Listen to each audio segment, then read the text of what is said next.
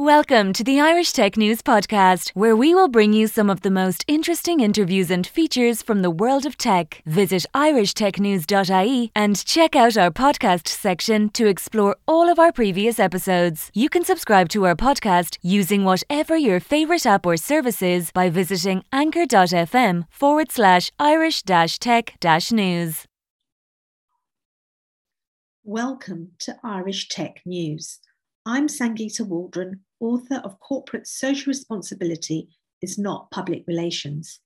This is a special mini-series where I'm speaking with global business leaders and change makers about sustainability and ethical news.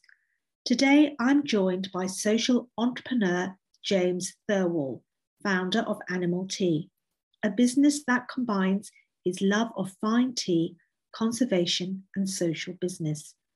James says that across all cultures, tea serves to connect people to each other, to themselves, and to nature. By creating a successful company with sustainability baked in at every level, James hopes to inspire others to do the same. Hi, James. Welcome. Hello. Nice to hear you. Yeah, you too. Thank you for having me on. No, love to. I'm really looking forward to hearing all about animalltea. So on that note, what is animalltea all about and what inspired you to set it up? So animalltea is a tea company, a specialty tea company based in Oxford. And we are a tea company which gives 100% of our profits to fund wildlife conservation. So we have projects that we support that help to protect pangolins and lions and primates, and got other kind of charity partners in the pipeline. But that's essentially, in a nutshell, what we do. So I would say that if David Attenborough had a tea company, then this would be it. I suppose that's the overview. And then, it came about. I've been thinking about this. So my background is tea, or partly tea, and I've been working in specialty tea for quite a while now. So I've worked with lots of big brands in luxury hospitality, and so part of my day job for a long time has been working and teaching about tea and training people in big hotels and restaurants that people will be familiar with. And I always had this inkling about wanting to start a social business. And so that was sitting around in the back of my mind for a long time. And then it was my son that triggered it. So I was reading my son a bedtime story, and it had loads of animals in it, and we were talking about all the animals and so on. And he looked up at me and he said, "Oh, Dad, are there any of these left?" And I suddenly thought, I had one of those moments where I started welling up, and I just kind of choked it down. And I just, I came up with some kind of answer, but actually I didn't have an answer. I had an answer for now, but I started to think, his storybooks are going to look very different for the stories that he's going to be reading his kids if we don't take action. And I thought, because this had been brewing for a while, excuse the pun, I just thought, if I don't do it now, I just can't look him in the eye and think, and say that I was a bystander, really. So that sounds quite dramatic, but I think we always have these questions in the back of our mind, and sometimes it's kids or the most unexpected moment that just wakes you up to something that you're doing or not doing in your life, and you think, oh yeah, this is the time. And so that's how it came into being. Well, yeah, no, I can understand that. When you said your son will be reading different kinds of books to his children, especially if we go the way we're going with regards to the planet and not really respecting its resources and other life forms. So what do you hope to change from animalltea? What difference do you want to make? I think there's loads, really. I think I'd probably boil it down to this kind of, I'm interested in challenging this idea of business as usual, and I think that's kind of on everybody's minds at the moment. And I got your book, thank you. Thanks, it arrived yesterday, and I just started reading the first. It's got the introduction, and one of the things that you were saying in that was that people want more. I'm paraphrasing, but kind of people want more from companies, and I want to be that kind of company. So I want our company to be sustainable end to end. So we have a kind of a North Star guiding principle around the decisions that we're making in the company, which it's really easy. We ask, is this going to help animals or harm them? And if it's going to help them, then we'll do it. And if it's going to harm them in any way, and that's talking about everything from packaging to sourcing to every kind of aspect of the business you can think of. If the answer to that question is that we're going to do damage, then it's a very easy no. We just don't do it. And it sounds like an uncompromising stance, but I'm all right about that. So that's one, because we're starting from the beginning, so we can have sustainability baked in. So I think that's the kind of thing that I'm looking to change. And then the other thing is, in terms of, that's the kind of the business side of it. And I think the other thing I want to try and challenge is the model for conservation. So when I speak to our conservation partners, what I hear from them is that they're sick's not the right word, they're tired of having to work with one hand behind their back. So they go out and do their conservation work during the day, and then they'll come back in the night and try and work out how to get funding to do it. And I can't think of many other services that we would think of as so vital that work under those circumstances. If you're a doctor, you go and do your doctoring, you go and work on the wards or whatever, and then you go home. You don't have to try and work out how to pay for the job that you've just done. And I find that, so I'm thinking about, how can business support sustainable conservation? And one of the ways to do that is just to be a kind of an anchor donor, so they don't have to think about where is this money going to come from. I can say, well, look, we can dedicate this amount of money to every year, and because the company will grow, we can dedicate that much next year, so they can plan. So I think that's really important. And it's also, charities are changing sort of the idea of how charities operate. They are always trying to have new ideas about how to get money in, but that money goes straight out again. And I think that charities, as they're set up at the moment, aren't necessarily that sustainable. There's nothing wrong with charity. They're a great kind of channel for resources and money. But I think business could operate, or should operate, if it can, where people and planet and the environment are the primary drivers for their activity. That feels very important to me. And I think the last thing is, from a customer's point of view, I think customers do want more. So one of the things that we do, so yes, we sell tea. Primarily we're a tea company, and we sell really good, really high quality organic tea, and we teach people about tea, and we run tea education online. So people don't just buy tea; they buy into a kind of community. So we hold tea meditation sessions online, which is something I've done for years. And it's just everybody's interested in mindful. Lots of people are interested in mindfulness and mental health, and how you can support yourself in that way. And so those kind of self-care things, we just build into it. So we have meditation like once a month, and people can come along to that. We have conservation talks that people can come along to. So there's kind of this sort of idea that as a consumer, you're not a passive consumer of just something that we send out to you. You can get involved and engaged in this community. And I think that's really important. People have responded in a really positive way. So I suppose, those are the three things that I'm trying to change. There's lots more to it. There's a real richness to it, which is really exciting. But it's kind of hard to stay focused because there are so many different aspects to it. But I suppose fundamentally, it's about tea and an end-to-end approach to sustainability from, every aspect, from the commercial aspect to the conservation aspect to the consumer side. Yeah, you're absolutely right. There are so many things you've just said there. Just quickly, some of them, consumers are looking for more of an experience when they're shopping. And when they are shopping with purpose, they want to be part of something.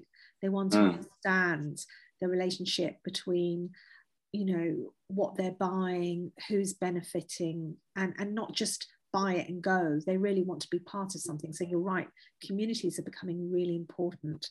And there's a lot in that, isn't there? When you said, you know, tea and meditation, tea and self-care. I mean, I think of all those phrases we have, tea and sympathy, you know, everyone knows, you know, we always say, let's chat about it over a cup of tea. So I think there's a lot in what you've said.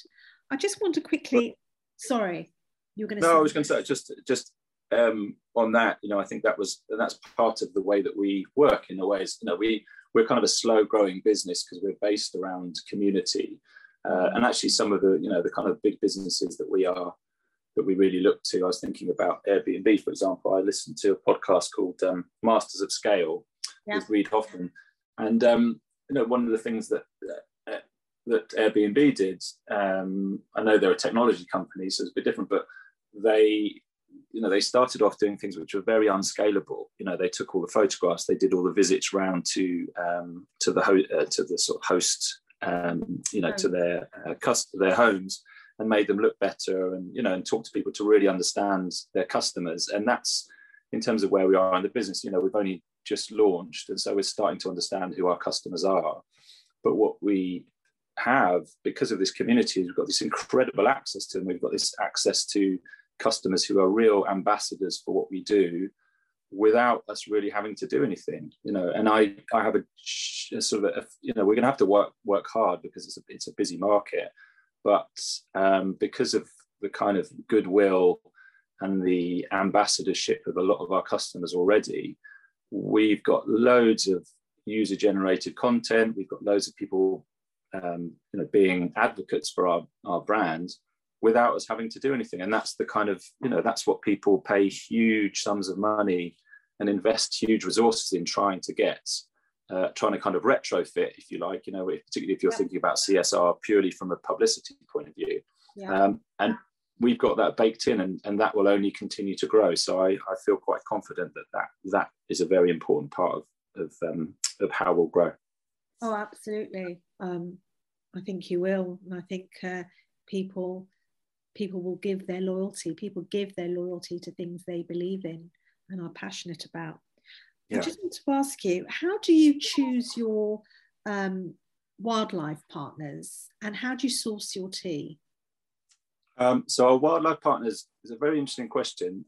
So some of them have happened organically, but the criteria for me really when we started looking was that we wanted grassroots conservation partners that we could make an obvious difference with.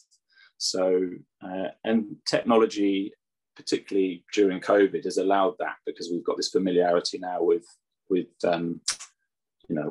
conference calls or Zoom, and you just have this access to people, and everybody is used to working in that way. So the kind of money that we use to support people is relatively small. So that would kind of disappear into a black hole if it was a bigger organisation, because they're set up in different ways, which is fine. But I think for our customers and for us, in order to stay motivated and stay interested, we have to have this kind of like hand in glove relationship with our partners. So we chose smaller ones for that reason. So the pangolin project that we chose in Central Africa, they have a very small.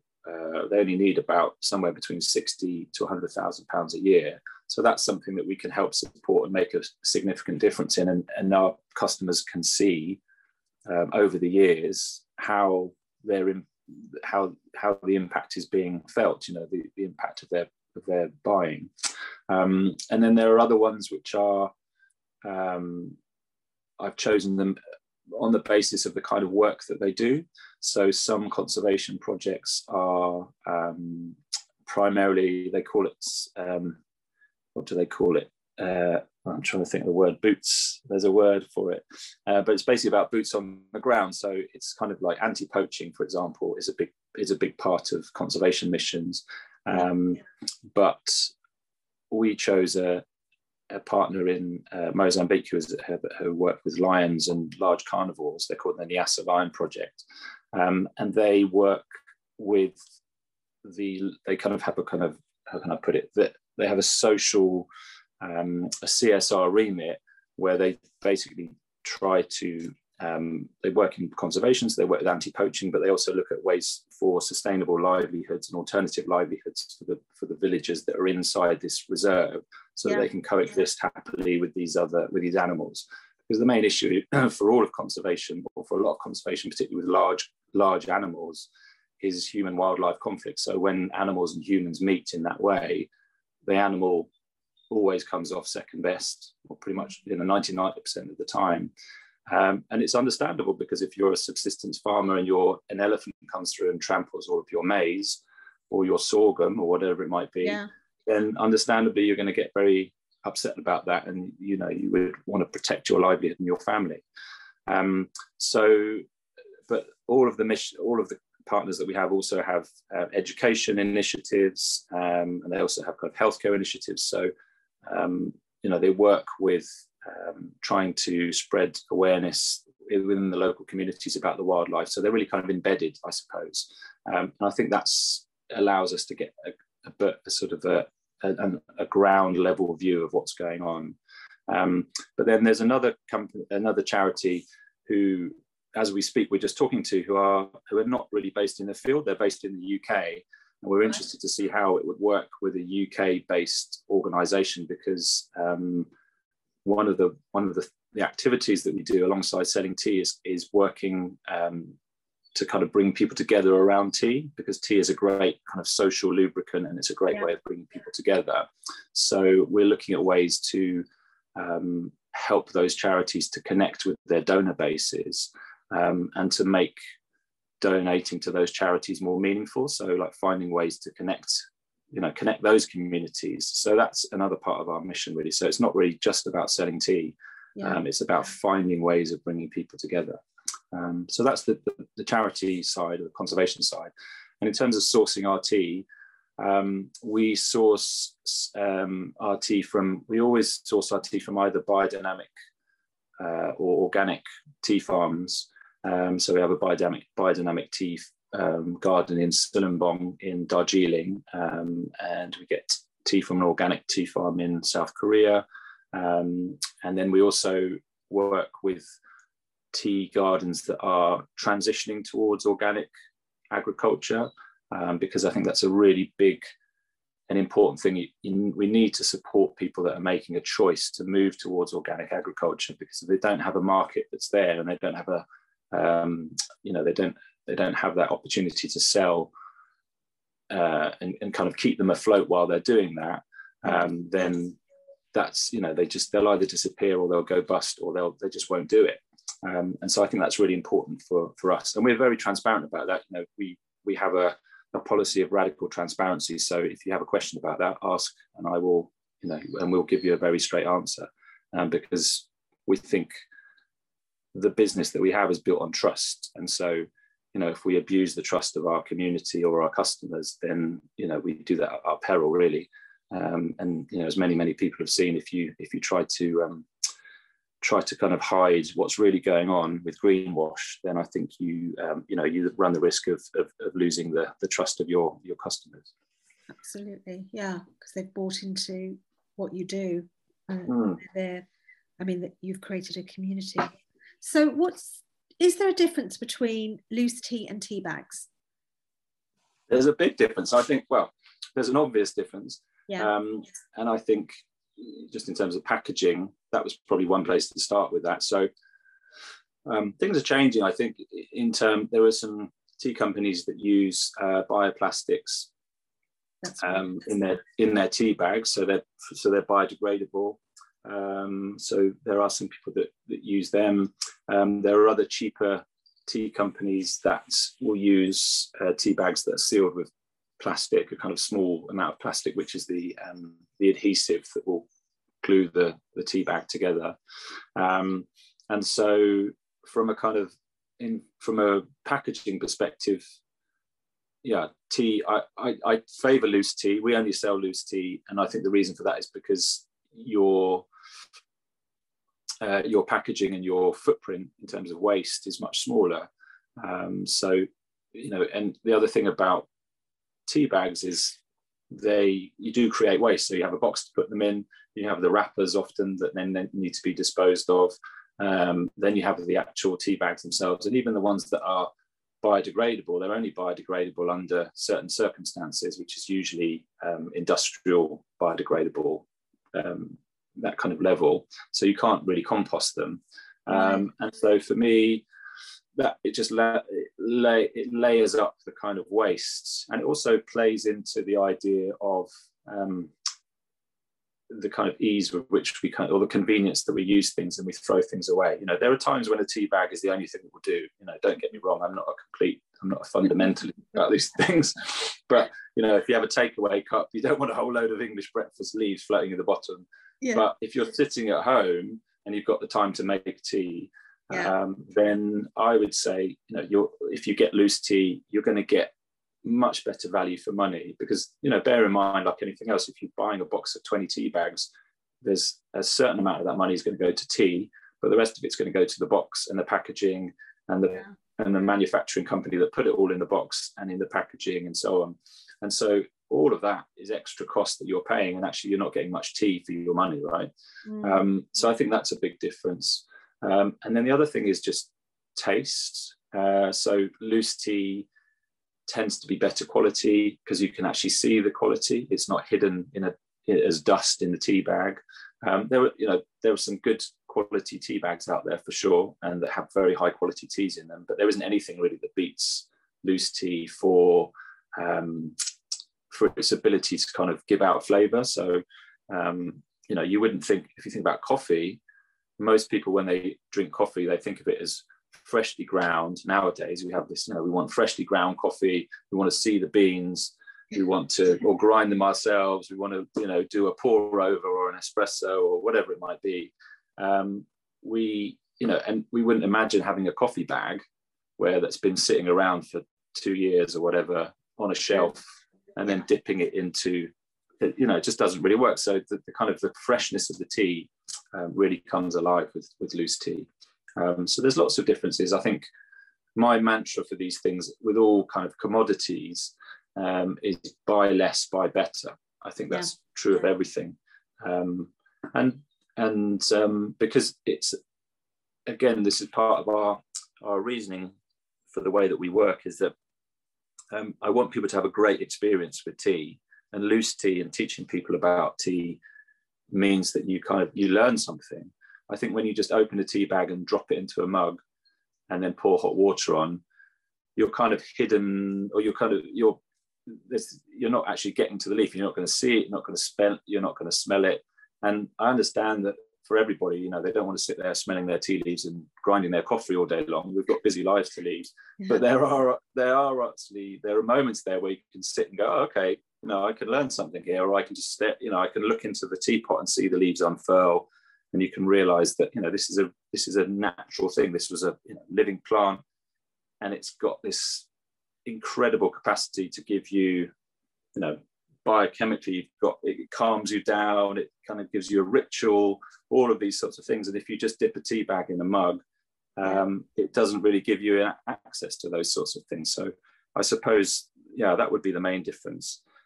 There's lots of other ones, but I think, value for money is one, trying to cut down waste is another, and then just for the experience of it, and loose tea is definitely something that I favour. What's your favourite tea? So I am one of these people that I have a different tea for different moods. So I like to drink green tea in the morning because it makes me quite alert. And then I drink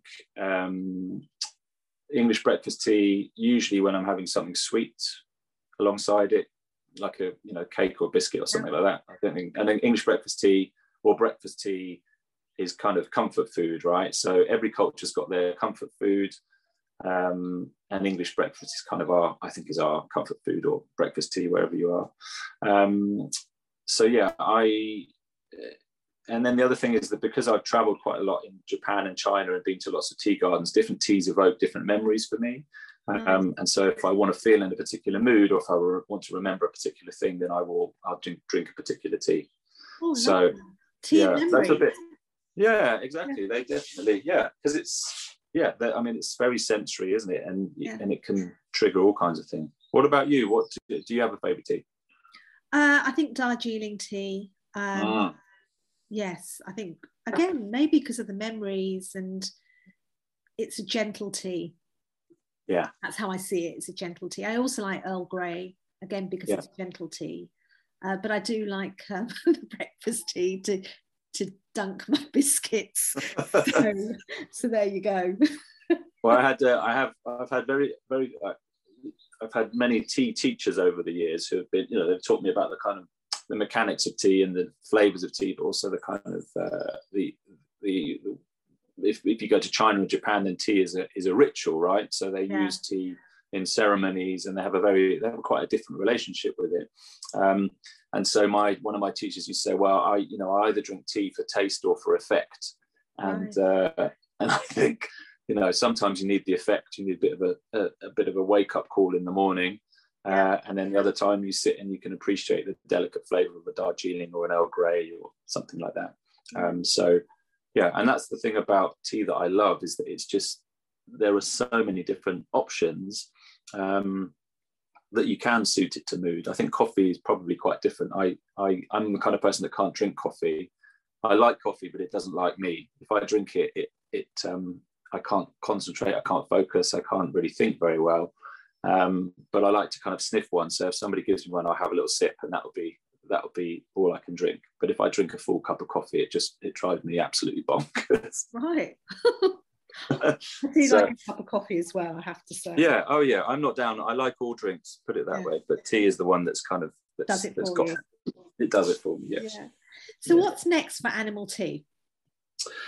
So I think the next thing is, we are really excited to launch. Hopefully we'll be able to announce this new partnership, which I can't say much about, but I think will be really interesting for us to start to spread our the kind of work that we're doing beyond just tea. So our focus is tea, but it's about how do we connect people through tea. And then the other thing I think for us is our launching our events and our kind of talks program. So if you go to our website, you'll see that there were talks coming up for around conservation, around tea education. There are ways that people can get engaged around tea and conservation. So I think that's, for us, is, over the next 12 months, is really honing the experience for our customers. So making sure that everything about the tea people love, and then the rest is not extra, but everything else is kind of woven in. So I really want, in 12 months' time, to look back and for us to have a community of customers who are really engaged in what we are doing, and who are, that will be with us for the journey, because they're not going to get what we're doing anywhere else. And also, I think for that to spiral off. So one of the joys of doing this is that when I think about this sort of idea of a spiral of benefit, or a sort of a virtuous spiral rather than a virtuous circle, because if it goes round and round and round, you can just touch all these different people. And so we've been able to, by running conservation events or conservation talks, we have speakers. The last speaker that we had was about pangolins. And from that, all kinds of things emerged. We had people donating money to the charity directly. We had people that were wanted to provide services as illustrators for their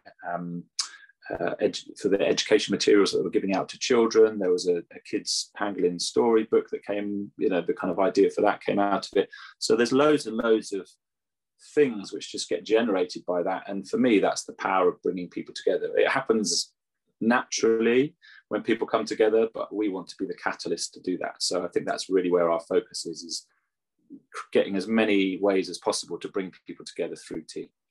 So on that, how can people buy your wonderful tea, and how can they find you, connect with you? So the best way to buy tea is to go to our website. So it's animalltea.com, and that's animal with 2 L's, as in all animals, all profits, all for one for all.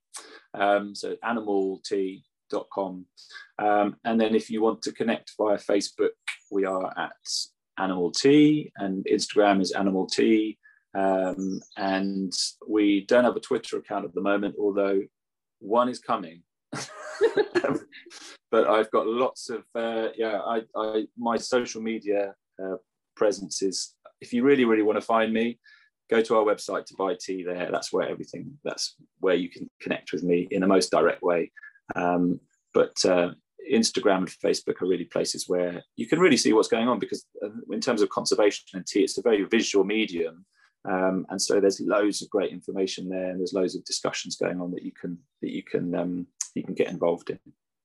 Well, thank you, James. I've learned a lot about tea and tea bags and loose tea and memories, and more power to Animal Tea. I just love what you're doing. And thank you.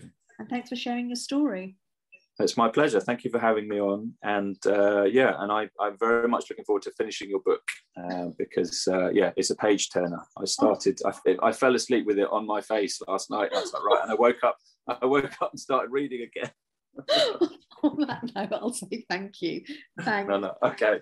Thanks. Thank you for listening to the latest Irish Tech News podcast. Check back every day for the latest episode. You can follow us on Twitter @Irish_Tech News, on Facebook, facebook.com/Irish Tech News, on LinkedIn, linkedin.com/Irish-Tech-News, on Instagram, instagram.com/Irish Tech News.ie, and on TikTok, tiktok.com/@Irish Tech News.